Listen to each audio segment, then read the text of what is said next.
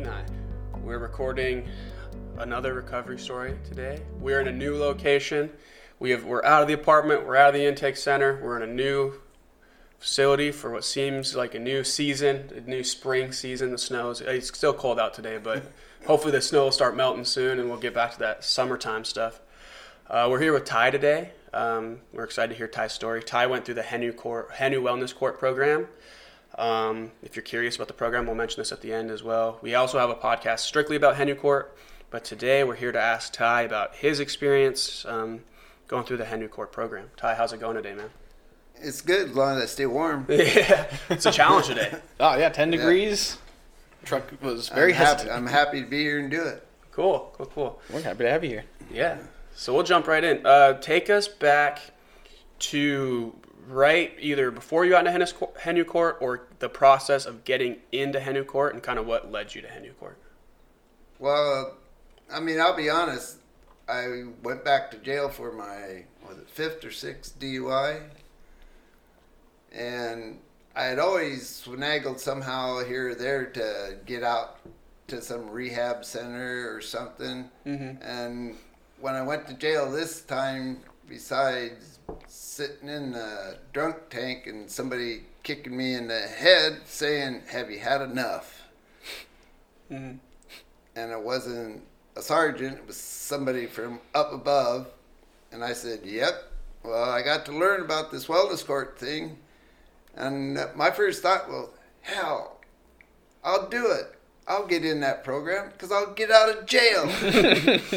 Again, another way to get out of jail. Right. So at that point, it doesn't sound like you had kind of reckoned with your relationship with alcohol. It didn't seem like you, going in, even like in the process of getting into Henu Court, weren't attempting to get into Henu Court to really, at first, tackle your relationship with alcohol, but kind of just trying to get out. Right. That's the truth. Just to get out. I've been through many rehabs, and I figured, well, if it's just like the other rehabs, I'll teach them. They're not going to teach me because I already know it. Right. But it changed my mind once I got into it. Yeah. It isn't an easy process. Not at all. When was the first moment that you realized that this wasn't going to be like all the other ones? Like, where was the moment where, okay, what is this place kind of thing? Well, actually, one of the process was the wellness court probation officers. They'd come and get you out of jail for a day and take you and kind of show you the program and stuff and what kind of going on. And they came and got me, which that was unusual for the first. But still, I just was going in. I'll get in. I want to get out of jail, and I'll see what happens. Mm-hmm. And I've been through all kinds of stuff, and I can always do what they say. Right. And get along until I get on my own, and then off I go. Right. Mm. So what was that, the day they picked you up, what was kind of that experience like? Did you kind of have some thoughts about, ooh, this isn't what I thought it was, or? Well, that it was going to be different. Mm-hmm. Mm. Right. It started to get me a little, well, let's see how it goes, because they had the power. They could always put me back in jail. Right. Yeah. And so when you got into Henu Court and you kind of started that process, what was the first thing that you noticed that was like they were like that it was real now, that it was different? You know what I mean? Like, because it seems different, you know, it might be different. You kind of seemingly don't know how it's going to go, even like after your first day trip. You really get in, you start the program. When was the moment inside the program that you're like, yeah, this is different? And what kind of was different, I guess? I got to learn at first is all they had to offer you. And the way they didn't teach you like they were superior to you, that they were just I was on their level. I'm a human being. I'm not just a convict or a prison person. There was a lot of restrictions and a lot of stuff we had to do. And at first few weeks, man, it's hard. Yeah. Until you get yourself into the program, put it on a routine. Yeah. Right. Definitely. So I'm curious, just real quick, how did you get that impression that they were kind of like on your same level. I understand that you interact with a judge on the regular, and like you're coming in from prison. So how did they establish that connection? Well, it's the judges. You never really seen them until every Friday you went to court, and it wasn't like a state court. It's just you go and you sit on chairs, and there's a Hindu judge, a native judge, and a superior court judge up there, and they're sitting at a table right in front of you, same level, so you're eye to eye. Wow. Yeah, I think that's important. Yeah, it's not up above like they're superior. Well, and that makes it more of a, how would you say, it keeps you more comfortable. And they talk to you just like a human being. They're not, a judge way. Right. It doesn't like they're feel in like command. Right. Well, they are, but they don't talk to you that way.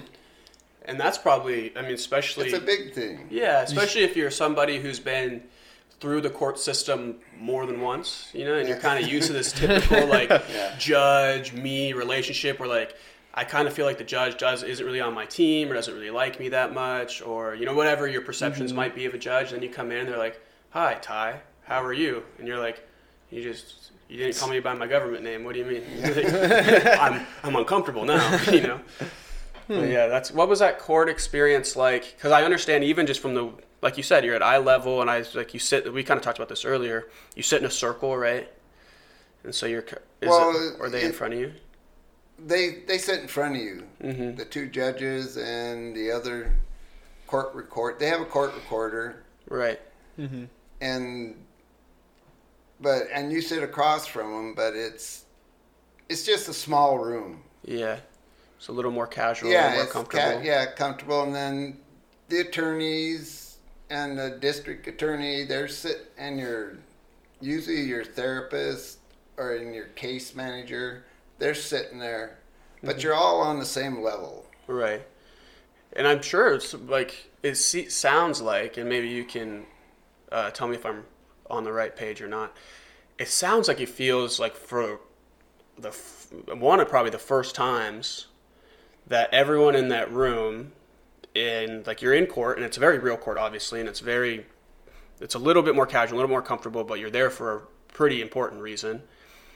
But that you probably feel for one of the first times, I would assume or imagine, that for the first time, everybody in that room, that typically there, like you said, your case manager, the judges, these people that are facilitating your program, really probably feels like they're all on your team for probably one of the first times, seemingly. Oh, well, yeah, they are. From what I found out, before we even go into our court, they all meet and discuss every person that's in the wellness court. Cool.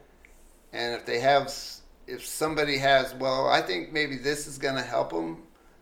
So they figure out what way that individual how they can help you. That's what their whole purpose is. And they show that, how they can help you, because everybody's different. And they recognize it. Well, anybody should recognize it, but they really recognize it. They don't treat you all the same, because some people aren't doing what they're supposed to, others are, but they still, if you do something wrong, they'll give you a sanction. But I think it's 3 sanctions and you're out, right, or something, or no, I seen 6 people maybe? relapse, and they really let a person go. There was one person, I can't mention the name, right, but I couldn't believe how far they let that person go in relapsing. How many times? I could not. I even asked them one day, off in the private, how can you do that? And what was kind of the answer to that? Well, they said, finally the person did end up going back to jail. They sent them, but it's something I learned. They won't send you back to jail or kick you out until they have ran completely out of ways that they know how to help you. Wow. I mean, they're there for you, and they find out that person don't want it. Period. Right. Yeah. Yeah. Can't. Not the right time. Yeah. Not ready for it.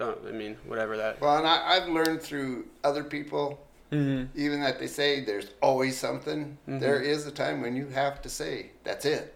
Right. We've run out. We've tried everything. And it's that person doesn't want it. Right. Yeah. And to me, that's one of the biggest things. You're not going to get nothing out of anything unless you want it yourself. Right. It's true.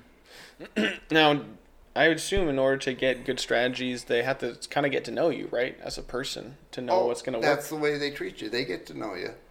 Okay, so do you establish almost some kind of, obviously a relationship of some kind, but was it seem pretty friendly or? Oh, it's friendly. Really? Yeah. Oh, yeah. That's awesome.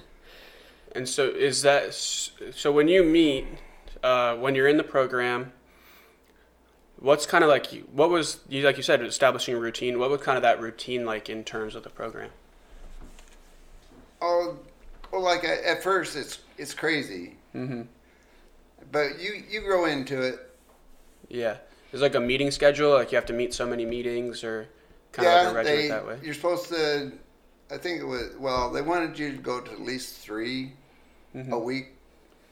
Then you had to call in in the morning it's a state number. I think all people that are in different programs or on probation call into to see if you had to go in and take a UA. And they finally told me I couldn't figure out why they were doing it so often. I mean, at first you do 3 times a week, sometimes 4. Right. And it gets less and less. And I finally figured out, I asked them, why so many? And the judge told me it made sense. I mean, I got them off to the side and I said, why do we take so many UAs? Well, I guess the way they explained it to me and I can understand now is it works on your mind. I'm not going to drink because I got to take the UA tomorrow. Or I don't know. See, because you don't know till that morning. Right. When you call. And so over a long period of 18 months, it's worked into your mind. You may not know it yourself. Right. But it's constantly telling you, don't drink because you're going to have to take a UA tomorrow. Right. So even when those UAs are gone, that thought kind of hangs with you. Yeah, yes. I mean, they're never gone. Habit. It just goes less and less. Right. But they work your mind. And to the point to where you don't really outthink it, but your mind's saying, don't drink because you're going to take a UA. Right. Yeah. Yeah. I mean, even now, I know I don't have to take any, but it's back there. There's still a little part of time that's so they let me off probation. They surprised me one day. The state did. They just called me at home and said, Judge said you can go. We don't need you no more. You're not a problem. Wow. What was that experience like? All right. Is that kind of surreal? I can drive. Yeah. I'm still on an interlock system. Wow. But that's awesome. Yeah, my license was taken for life. Oh, wow. But it never stopped me driving. Right. I think 5 of the 6 DUIs, I didn't have a license. Yeah. How long ago did they take your license? Oh, for life. Yeah, no, but how long ago was that? That happened? I think the first time it's on your 3rd DUI. Yeah, 3rd is felony. Is a felony and it goes for life. Right. Yeah. And it never, how did I keep going back? I was driving and drinking. Right. So it didn't stop me. I think that kind of speaks to the nature of It's a big thing in the program. When you sign up, part of it is you complete the program, you can apply to get your license back. That's huge. Yeah. What was... Senate bill. Yeah. 91. It's different now. I think they've called it. But anybody could. Yeah. If you had 7 years of no tickets or no DUIs, you could apply for it. Right. And so did they help you through that process of the paperwork and the process or just... Oh, yeah. Well, you go to... Once I completed the program, yeah, I hadn't been sentenced for that DUI all this time. Oh yeah. Right. Because I could go back to jail at any time and just spend the time. True. Yeah. And so I actually didn't get convicted of the DUI. I'll be 2 years ago. Right. I was out of the program, and before they let you out, you go to court, and they sentence you. But you've signed a pre-agreement before you start the program, and they just fulfill it. Oh, cool. But you're not convicted of the deal. So I was on probation, but they called me. I should still be on probation. Yeah.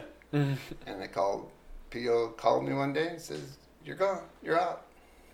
We don't need to see you no more." Yeah, sweet. Yeah. The judge said you could go. I don't know why, but I said, "All right." Yeah.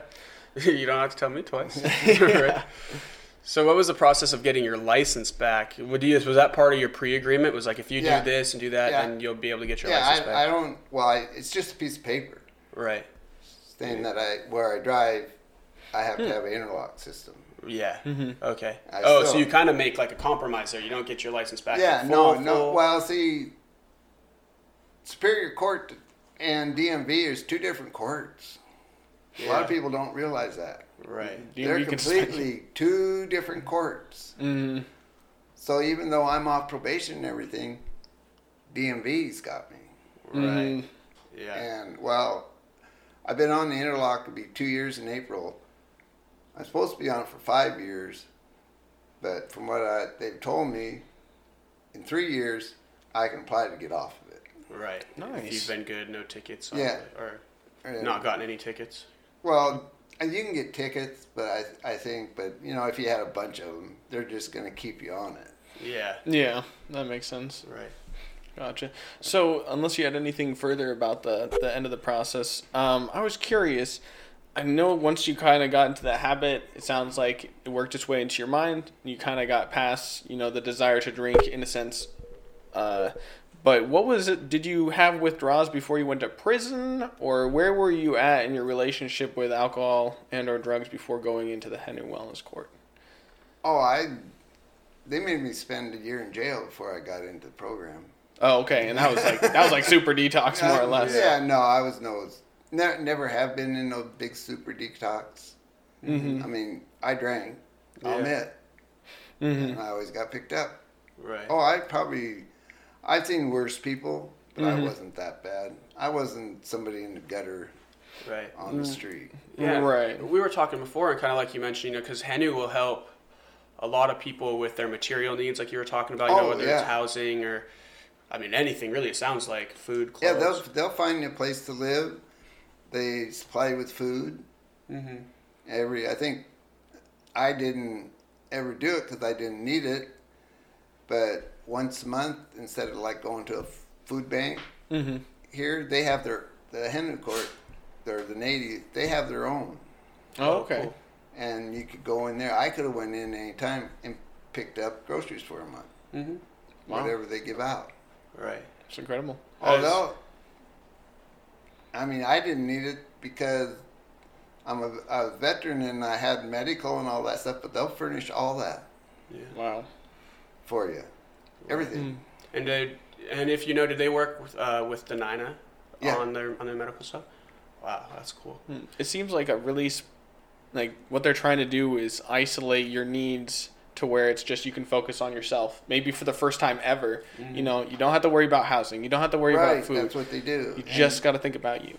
And then they realize that one big reason why a lot of people that get out of jail go back to jail a lot is transportation.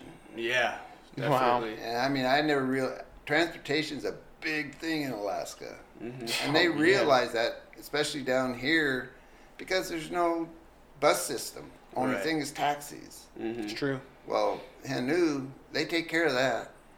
Wow. They'll come pick you up in the morning and take you up to the Henu, where you're going to be most all day long anyway. Right. And they'll take you home in the evening.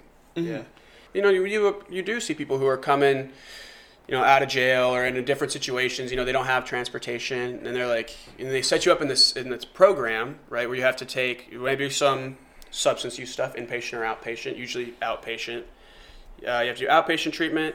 You have to meet with your PO. You have to meet with your counselor. You have to meet with your case manager for your child welfare stuff. Oh yeah, and by the way, you live in Sterling. You don't have a house. You're camping out in Sterling. You don't have a car. We're in Kenai. Like, hope you make it. You have 6 appointments today. 1 in Kenai, 1 in Soldotna, and I hope you get there. And then and even with carts, carts is such a difficult thing to navigate sometimes because they may be there on time, maybe a few hours late. They may not be able to come out at all. You have to reserve 24 hours in advance. You get a UA at 6 a.m. Or at 10. You find out at 7. You're like, how am I supposed to get carts now to my UA? Because you called in, may or may not had one. You just hope you don't need it. So I think the public transportation system here, combined with a lot of the requirements for people getting out of jail, is a big setback, like you were talking about, because it is so difficult and we're so spread out. If you live in Nikiski, you're 30 miles out and you have to get to Kenai 3, 4, 5 times a week, that's either going to be crazy expensive or more or less, or very, very difficult. So I think the transportation is a thing that our community is working towards. A lot of the housing that they provide is right there next to it. Oh, that's cool. The Hennu tribe owns, well, I don't know if they still do, but they've changed some right across the street, the big apartment buildings. Mm-hmm. They own that. Yeah. That's a lot of people, some of them they'd get their own apartments. Now I know on the other side they got a house. And they went in there, and there's people in the system staying. I think they only furnish 6, but they find you. Yeah, somewhere close, accessible. Yeah, or not. Like I said, they'll come pick you up in their vans. That's cool. And one thing I was real surprised to see too is the ladies that have lost their kids. Mm-hmm. They'd fight and get them back for those mothers. Yeah, Mom. That's a big deal to have people fighting for you and then supporting you. Oh, in yeah. that process. There was some how could they ever be a mother? But they get them back. Yeah. Yeah. And I think, man, that's... It may take a while, but yeah, it does. And that's huge, man, to have... I mean, even just in the very general basic principle, that's a difficult process, I think. From my experience, working within that system, it's a difficult process. But man, to have that support, and to have people fighting for you in general and not having to do it, that process is a difficult one, and not having to do that alone is a big, big step, I think. That's super cool. So I'm curious, in the past, when you go through these different programs, because a court asked you to, or it was a way to get out of jail more or less, would you just, while you were in the program, just stop drinking until you got out and then drink, or would you find ways to skirt around the testing or however they ran it, or Oh, no, I wouldn't drink during the program. You just wait, okay. At the end there, but at first, when I got out of jail, I still drank. Mm-hmm. And they ended up putting me back. Actually, I ended up spending more time in jail than what I was sentenced. Right. Yeah. But after that, I wouldn't drink all the time, and even on probation, I wouldn't. Mm-hmm. Mm-hmm. But as soon as I got off probation, look out. Right. Oh, okay. So by the time you got to Hennu, I mean, you had already been capable of staying away. It wasn't like it was controlling your life in that aspect, but it always came back. Oh, yeah. So what did they do that kept it from coming back? Well, it's just the biggest thing is, I look back, besides the person itself, like me, you have to want it. Mm-hmm. Mm-hmm. My biggest thing is, and even though I didn't use all they had to offer me, it's what those people, those judges and those counselors, what they did for me. Mm-hmm. And I don't want to let them down. Right. But you kind of feel like you owe it to them because they gave you everything you needed. They'd really feel bad. Mm-hmm. The way they treated me and stuff they did for me and looked out for me, I would make them feel down if I went back. Right. Isn't that crazy? Besides myself. Yeah. Mm-hmm. But that's the way they make you feel. And I don't want to, for what they did, I owe them that. Right. Wow. it's almost like a debt, but also you're grateful, you know? Oh, very. So, And wow. Ty and I were talking about this earlier, and I think that's a big, especially when like you go through maybe a hospital or somewhere a little more like rigid where you're there all the time, and it's kind of like everyone, no matter how close and trusting you are with those people, like they always kind of have a badge, and there always seems to be a little bit of a separation, and you don't get that same like almost like letting like your parents down, or like a good friend, or a good like people that you really, really value. I feel like you don't get that same dynamic in some more traditional programs. Or like in a place like Henu, when you can really develop that trust, it's interesting that it's not like, man, if you do thing X, Y, and Z, you're going to go to jail or you're going to get in trouble. And like with Henu, you will, right? Like if you were to go out and start running and gunning again, you get in trouble, right? But they put really the focus on like you and like what happens to you. And I think a lot of people, especially in their active addictions, are kind of thinking, at least, I mean, from a personal experience, like, I don't know if you know, man, but like, I'm not too concerned with what happens to me right now. If you can, or like when you kind of put that, like that investment, like their investment on your end, like we are all of us, including yourself, including us, are going to be feel however about it, whatever like that looks like. I'm not in the program, so like I don't really know what that looks like, but we are going to have even just an emotional consequences. Like, man, I don't want to let these people down, like it's kind of like we're all invested in me together. It kind of brings that community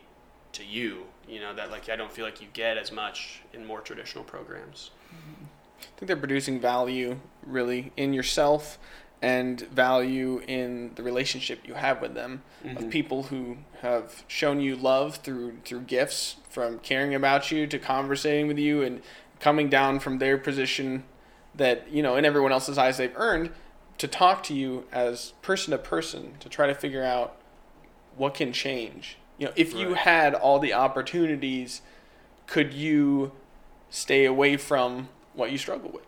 Yeah. And usually people don't get to see that even, right? Because one thing leads to another, and usually it's this downward spiral we've seen time and time again until they hit rock bottom and find a way to bounce back. But it'd be nice if when you hit rock bottom, there were people to help you back up, kind of a safety net, so it didn't have to just, take you out for years. And I think like kind of was what I was mentioning before, is like you kind of develop that support network in a way that's like very person first connection oriented. You know what I mean? Versus like, I'm trying to think of a way to put this to where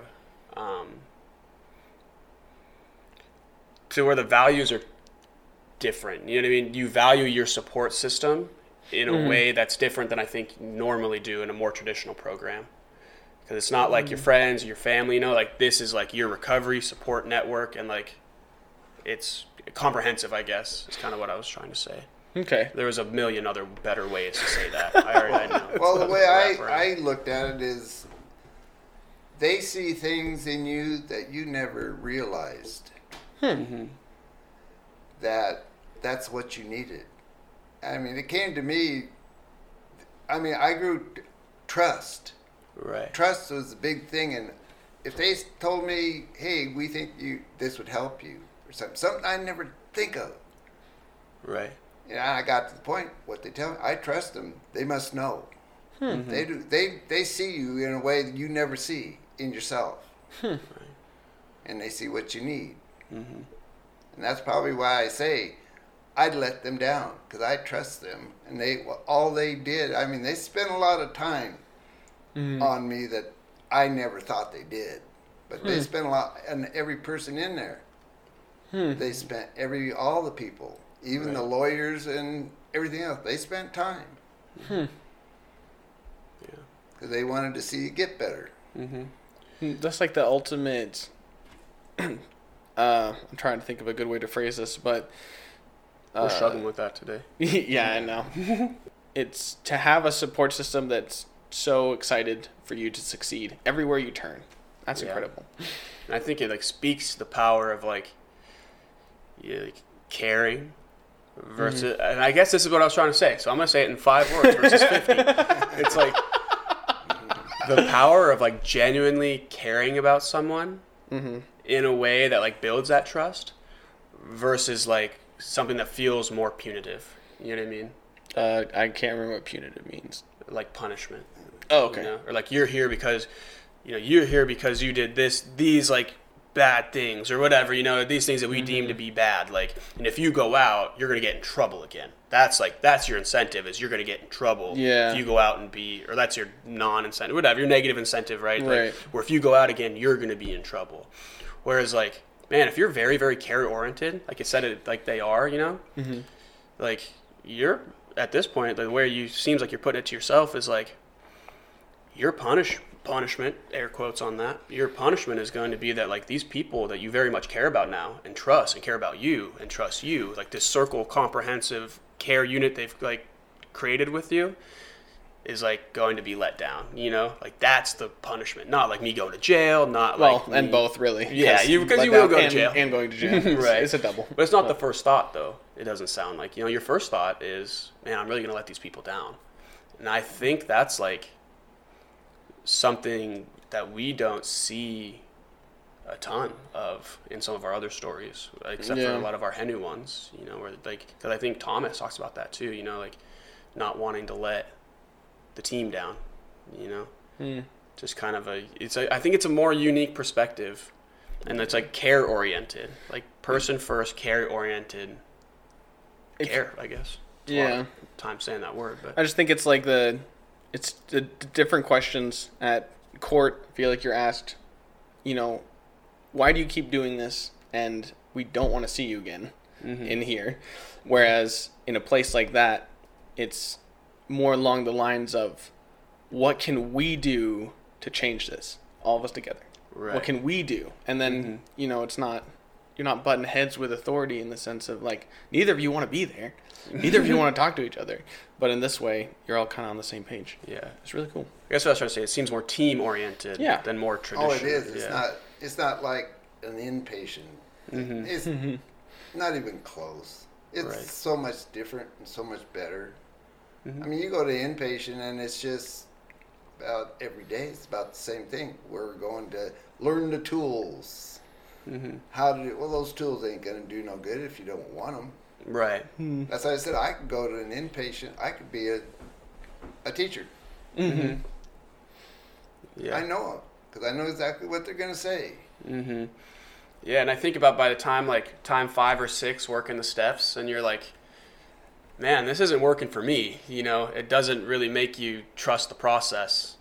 I think that trust is a big deal, because I think when you go through a 12-step program, from what we've heard, is you begin to trust those tools and those processes and those things you learn throughout the program. And for some people, that really works. That's what they need. They need the toolbox, and they need to trust something like that. Where it's like putting their, because some people have a hard time, I think, trusting other people as much as, and there's varying levels of that. But you can, it's not as difficult, I think, sometimes to trust like the tools you're given, and like more of those and I think for some people like having that toolbox is like huge, And I think for other people, because I think you're not alone in the sense that like that just didn't seem to be doing it for you, and like not everything, there's no one size fix for everybody, and that you needed something, you needed that to be able to trust people that were going to work with you enough that really developed that person trust, like trust in these individuals and this care support network and this is what I needed, I think it's different for everybody,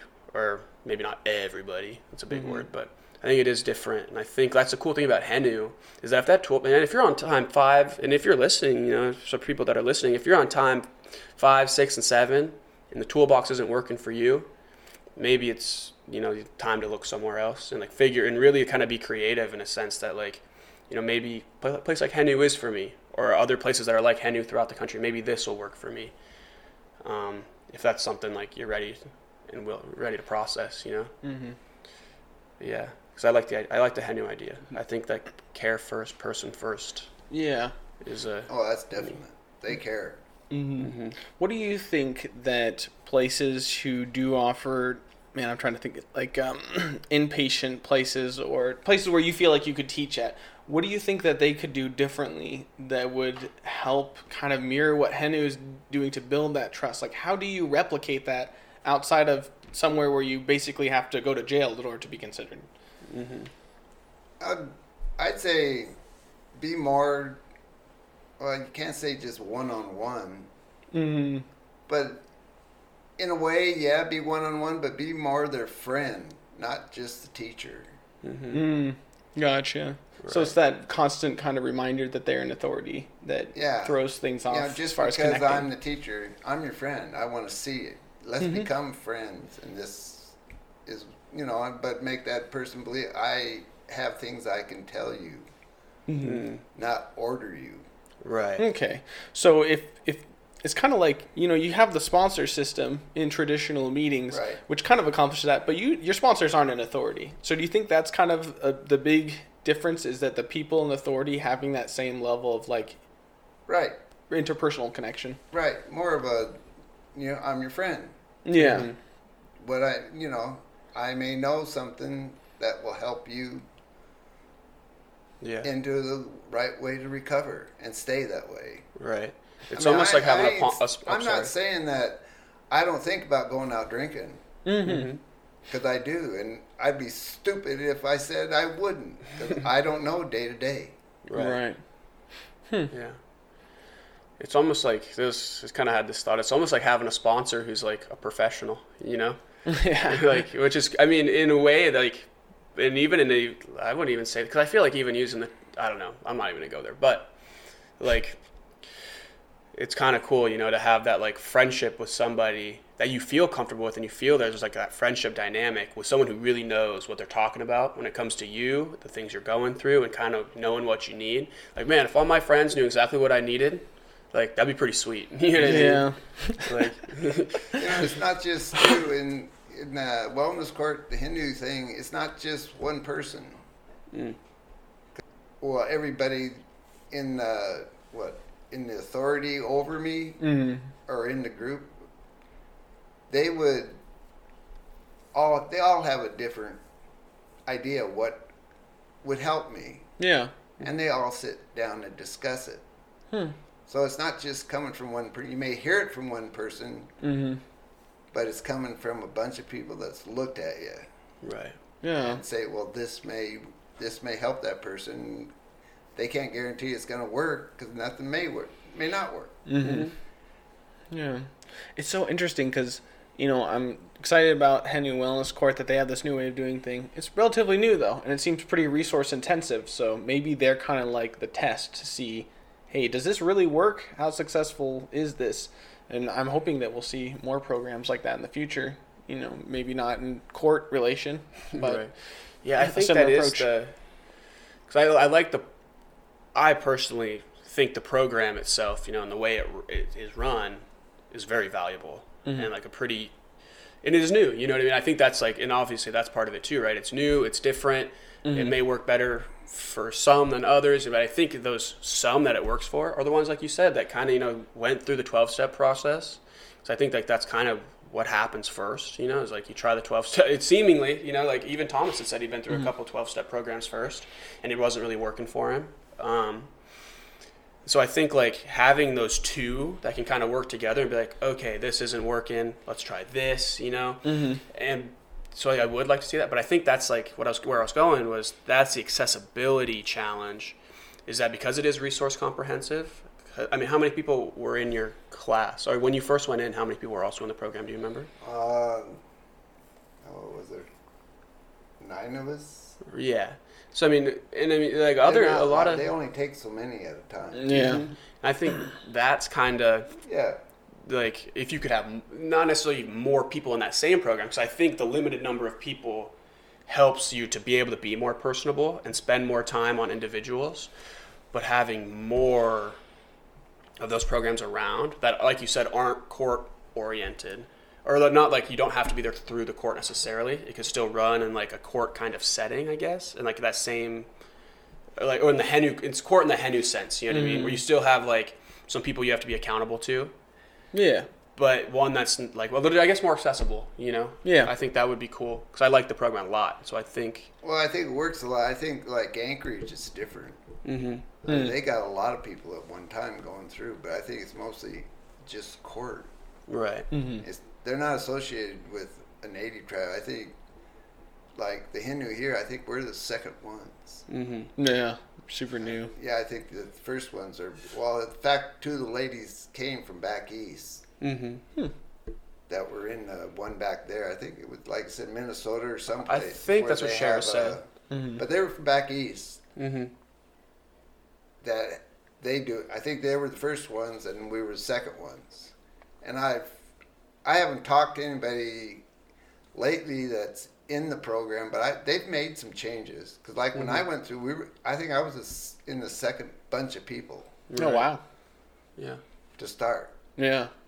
And so they were new, and they've made some changes. Well, especially with the COVID. Right.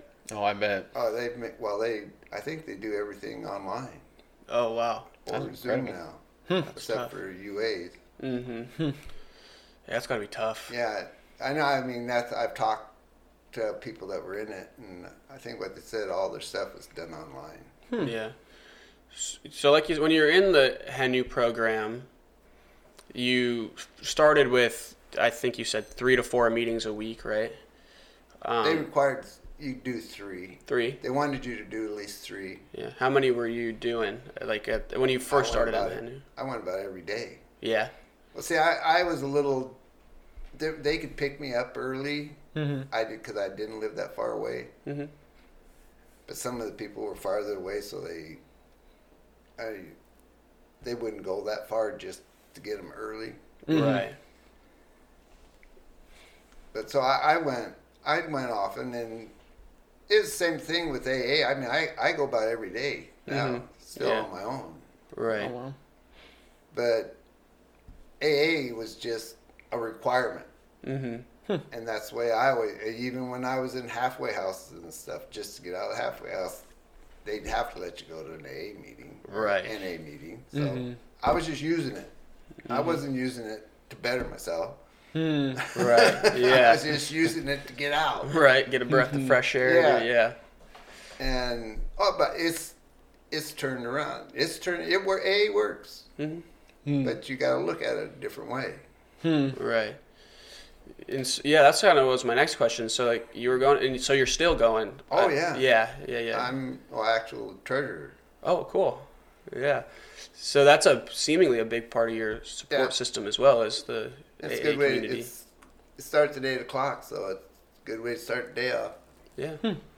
And then do you sponsor anybody or anything like that? I haven't sponsored anybody. Yeah. I mean, I can say I would, but I just don't want the responsibility. Yeah, and that's fair. That's I mean, is a big responsibility. not everybody's meant to be. Well, there's guys that are sponsors, and I think poor people that. Right. I'm honest. Yeah. And I can't get it through the person's head why they keep doing it when the people never succeed. I mean, they don't take long. They're just going through the steps. Right. Just kind of going through. You got to find the right person. Everybody's different. You got to look around. Just don't pick somebody off the wall. Right.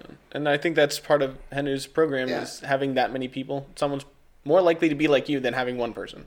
Yeah. Right. And understand what you're going through or how you approach it. I mean, it's just not one person saying this is the way it should, because not everybody's right. Right. Yeah.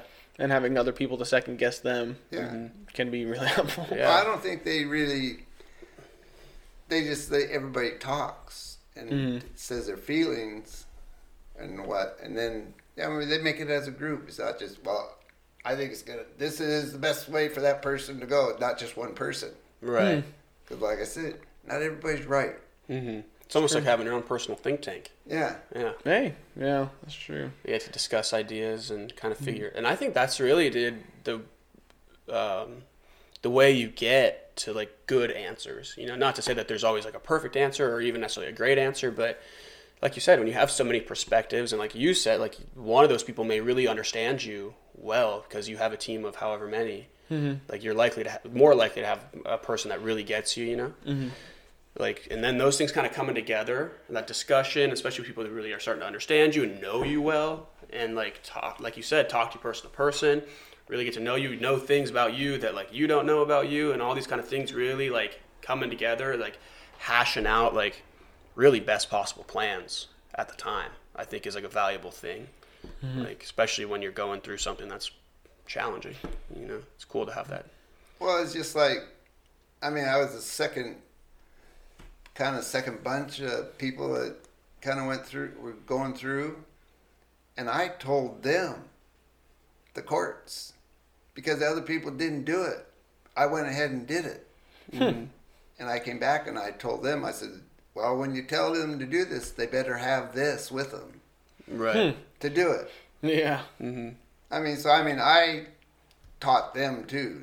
See, I said they were new. Right. And they let me go. Well, I went to Arizona, but it wasn't just get on a plane. I had responsibilities I still had to do when I went to Arizona. I went to Hawaii for a week, but I still had stuff I had to do. Right. Man, that's a big trust thing, you know, especially while you're in the program. I don't know there's many programs that, except for like very special or like very, not necessarily special, but extenuating circumstances, I guess, like let you kind of do your thing, you know. Yeah, not well, that you it went for wasn't vacation, just, but they seen it was the connection. When I went to Arizona, it was my son's graduation. I went to Hawaii. I went with my sister, her husband, and this other friend of theirs, and that was for an AA convention. Oh, cool. What was that like? Oh, it was great. Yeah. It's probably pretty cool in Hawaii. That's a good place. Yeah, Hey. I mean, I still had responsibilities that they told me I had to do. I had to take UAs. I had to call. Well, here's another thing.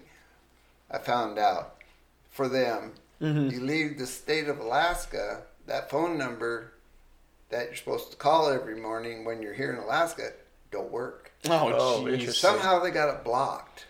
Oh, see, weird. Interesting. Wow. So Okay. if you're outside of the state, you must jump off of some towers or something somewhere. Right. Weird. It won't let you through that number. Interesting. Must have been So you experience. had to call, so you had to call like a different number. Well, or no, like, I ended up doing it. I text. Oh, cool. Oh, okay. Nice. I text and the PO or else I'd call a friend that's in the program and ask Can them you what call the color was. Right. Well, I told them that it's the same thing. Well, it was by then I knew because when I went to Hawaii, I just text PO and they tell me. But then I had to take if it was my day to take UA, I had to take the UA. Wow. Oh, But wow. I found out I had to pay for the UAs myself. But what's the outfit? I figured the time I was going to be gone, I think those times I had to have 2 UAs a week. And so I had arranged a Quest. Okay. Quest has them all over.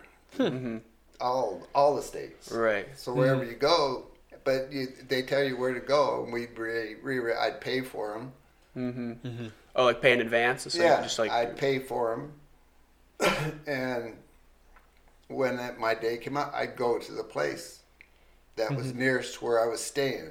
Okay. Oh, cool. Gotcha. And did they help? Did And the Henry program help Quest- you set that up, or did you have to set Oh that up? well, yeah, we did at first because I didn't know how to do it. We got on Quest, and after that, I just did it myself. Yeah. That's cool. So I couldn't believe they're not cheap. the Oh, there's professional some ones of like those that. UAs. They're $600-700. Holy. Wow. That's insane. That is I mean, expensive. they're. Yeah. I guess there's hefty. places that really, require that. Right. Some of these businesses. Wow. I mean, there was pages and pages. That's why I had to have the PO help me because I didn't know what kind they wanted. Oh, yeah. Yeah, all the different options. Yeah. And, yeah. There's be the a cheap lot of Yeah. Seriously. Scrolling through, you're like, man, I hope it's not that one. Or that one. I think they were like $110.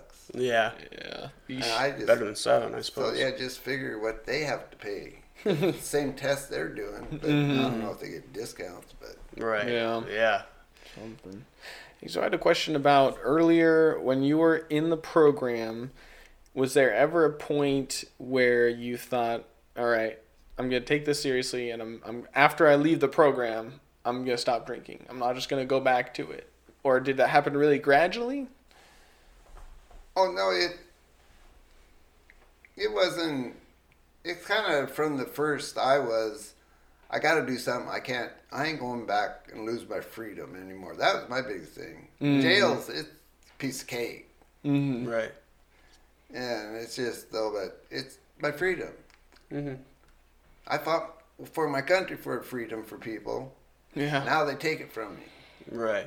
Yeah. I mean, but that's my fault. Yes. I don't want to lose it anymore. Yeah. So Is that you- something you think you had about the drive. still? Oh, like yeah. Post-program? Yeah. Oh sure. And they turned my thinking around. So you already came in to the program with intense desire. Like Right. this was when you were really going to get after it, kind of thing. Well, not at first, but it got me to that point. What inspired you? It's just they did the way they treated you, and I mean you're all family. I guess is what you'd say. Right. Yeah, it seems like a very family And, like yeah, and family your rule. atmosphere. I mean, they have their rules, Mm-hmm. and you think, no, just not a bunch of rules I gotta follow. But there's a reason behind it. That's what I found. Just like taking all those UAs. Right. It's just not taking. There's a reason behind it. And when she told me about, taking them, and it puts in the back of your mind, then I realized there's a reason why they're doing it. Right. And I think even like taking that, like you said, you kind of did it off like in private. You like it wasn't during. It didn't sound like you were asking those questions during like an official meeting or anything. And I think that even in itself is something that's like.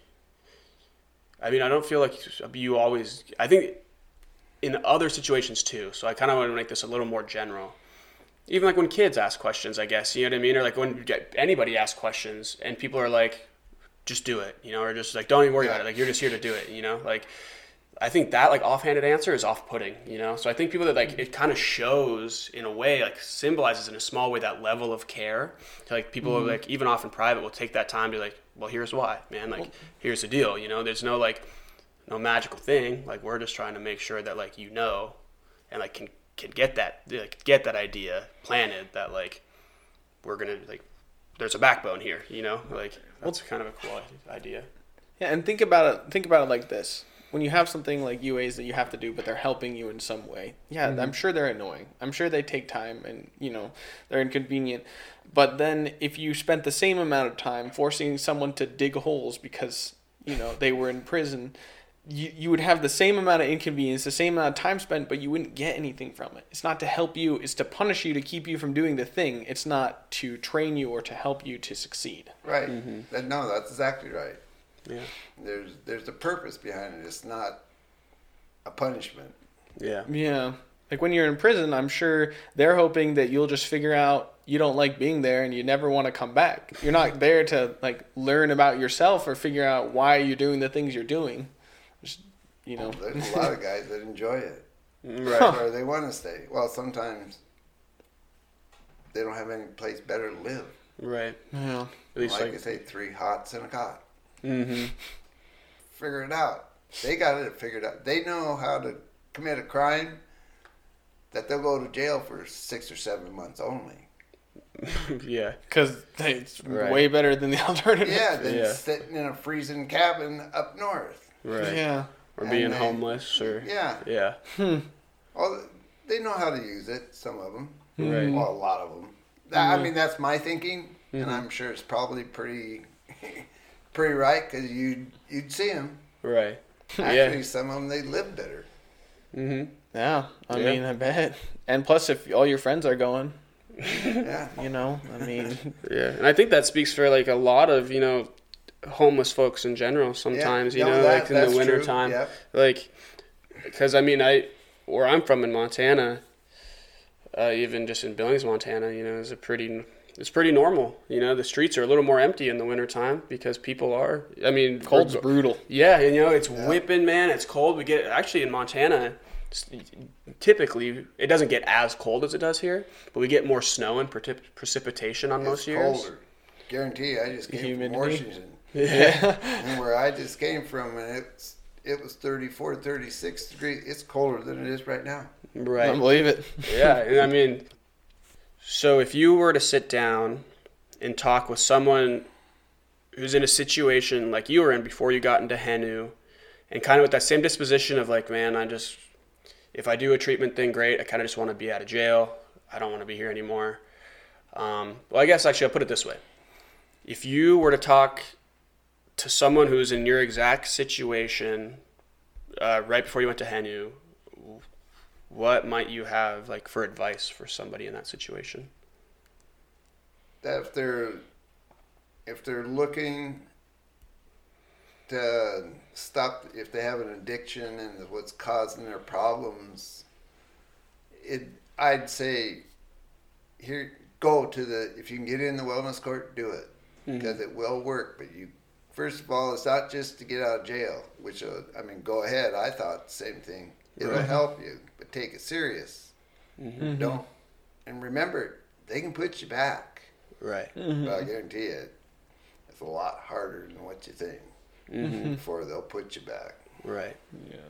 And you don't have to have an answer to this question, but for people who maybe aren't going to prison and the 12-step program or the programs they've been through haven't really been working out for them, is there any advice that you have? Maybe like to keep searching or anything similar?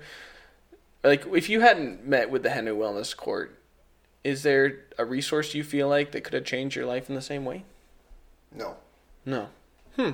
Well, I mean, if that anything that indicates Speaks a need to for Henu. that, for that kind of resource. Oh no, they're I've been to them. Yeah, I believe it. Yeah, most of them military ones, but no, it's different. Right. I mean, you got to change. You got to change the way you think about it too. Right. It takes each person, but they'll change your way. Yeah. It sounds like if you're ready, willing to be a little more open-minded, it sounds like you had a pretty open mind going in. Biggest thing, and they noticed it with me, be honest. Yeah. I mean, even tell them stuff you don't think they'd want to hear. Tell them. They're not going to do nothing. If you're honest with them, And they know it. Yeah. If you're they know if you're dishonest. Right. They've been there. I mean, they've listened to it for 20 years. So just tell them. Yeah. Right. I mean, that is not a situation that I could see in a traditional courtroom of telling the judge pure honesty, things you've been through, or because that's probably going to make your sentence a lot worse, especially if you haven't told them stuff that, but to have that kind of openness. And it's almost like having an accountability partner of some kind that's just to talk with you like that. That changes everything. Yeah, it seems like maybe we've talked about before, if like a familial or like partnership versus like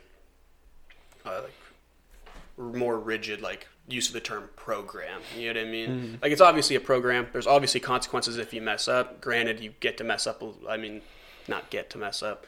But there's a little more leniency than some more rigid traditional programs. Like there still is a backbone, and like you're not gonna like walk in there and like walk all over anybody. Right. But at the same time, like you are gonna go in there. There is a backbone, but off of that backbone is like compassion.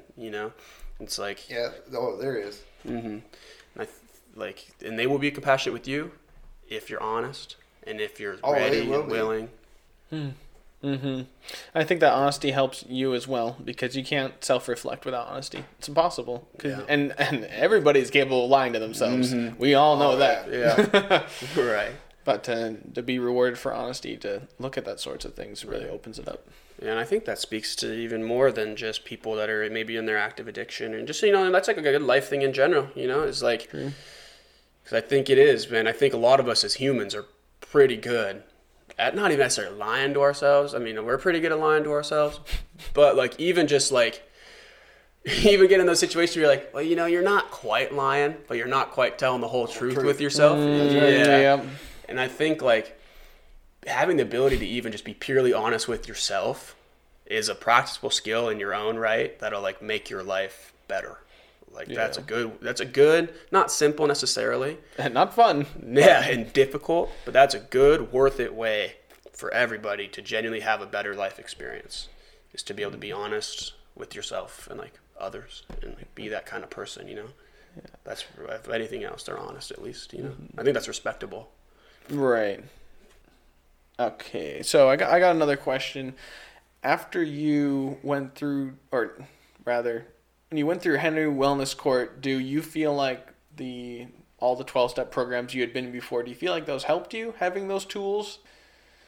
Not really. I know, like, going to AA, I mean, I figured out why, you know, over the many years, why judges and stuff say you got to go to AA, order you, so people just go or whatever. But think about it. Going to AA or NA or whatever, that's free. Right. And how many years has it been around? Yeah, 70, 80. Yeah. Well, AA started probably in the 30s. Oh, yeah, some more. It's almost 100 years. Yeah, that's crazy. Yeah. And I mean, I ain't saying it works for everybody, but it keeps working. Right. Otherwise, it wouldn't be around anymore for this. And it's just like now, I can read the 12 steps. I look at them a different way. Right. With the Hanu experience as well. Yeah, from going there, and when I read actually anything, I look at it a different way, and that's what. And I can figure out, well, to me myself, I figure out, well, it will work if you do it. Yeah.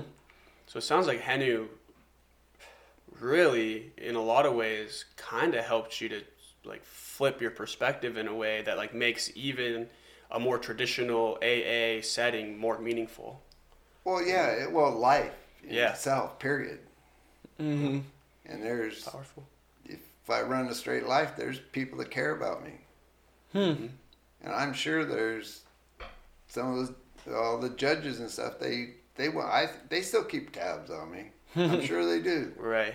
Yeah. And there was one thing you mentioned before we started recording that I think would be, because I think a lot of people have this experience, and I think it's important for people to know that, like, because it's a hard thing to go through and a hard thing to do, and I think you speak to this importance well and how important it is, but getting yourself out of those old environments, that old friend group, that old air quote support system, I guess.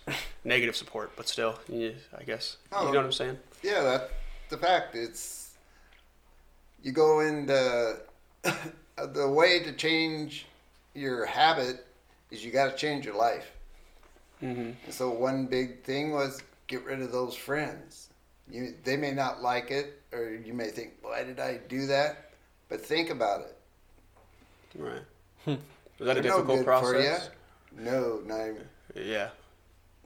Hell, I figure after the longer I'm away from them, better my life is. Right. That's why I did it. And that's the same thing, too.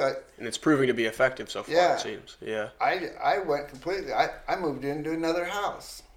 I sold my house, had a new one built. Right. And they said, why'd you do that? You've been there. I says, change of life. I needed to change my way.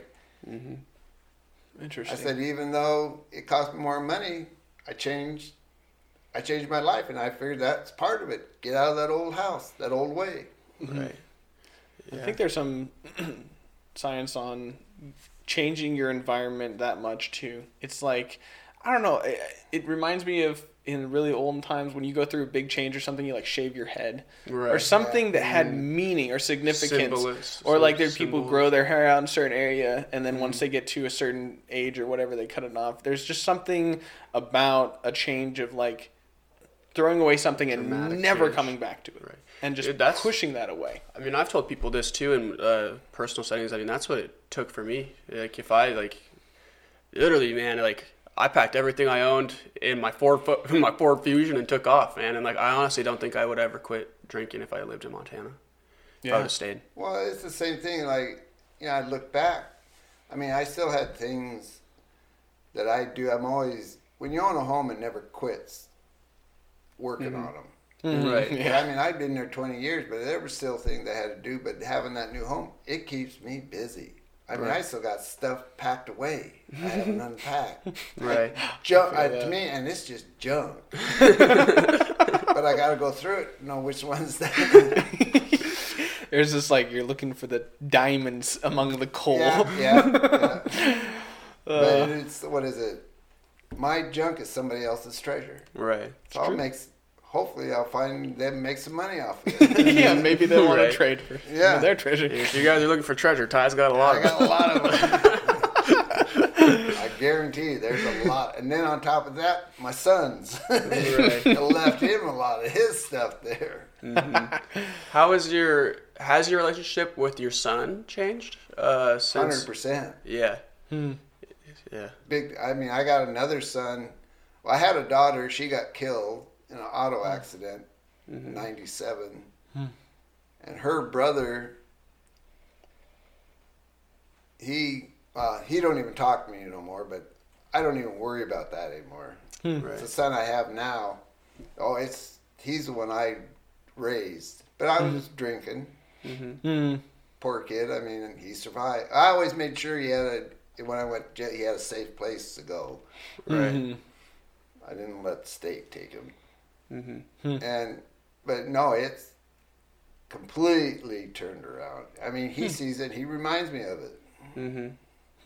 It's another one of those reminders of the value in your current life. I mean, I feel like the people who are most dangerous as far as self-destructiveness are people who feel like they have nothing to lose. Right. They have no value. I mean, I even feel like the Henry Wellness Court giving you or suggesting that you have a service dog. That's just another thing that you put value in, that you don't want to lose that. You don't want to compromise the relationship with the things that you've really felt have positively impacted your life.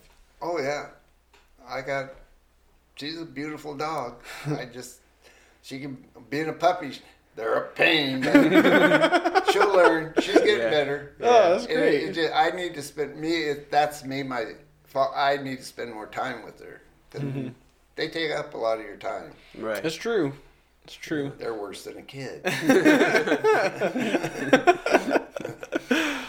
Oh, man. Yeah. No, going through I'll never regret. Just like I went to war, I never regret it. Going through Hindu, I'll never regret that. Right. It did a lot. And it's always going to be there till the day I die. Right. That's great. That's awesome. Well, Ty, thanks for coming and talking to us today. We really enjoyed this conversation. Pre-recording, actually, we kind of had a technical snafu, and so Ty and I and Koebryn got to spend about half an hour together figuring that out. So this whole afternoon really has been very enjoyable. It's been a great conversation. I got 2 new friends. Heck yeah. Yeah. I got one old friend and one new friend. Yeah. Thank you, Ty, for coming and talking to us. Thanks for having me. This was you and I for the Kenai.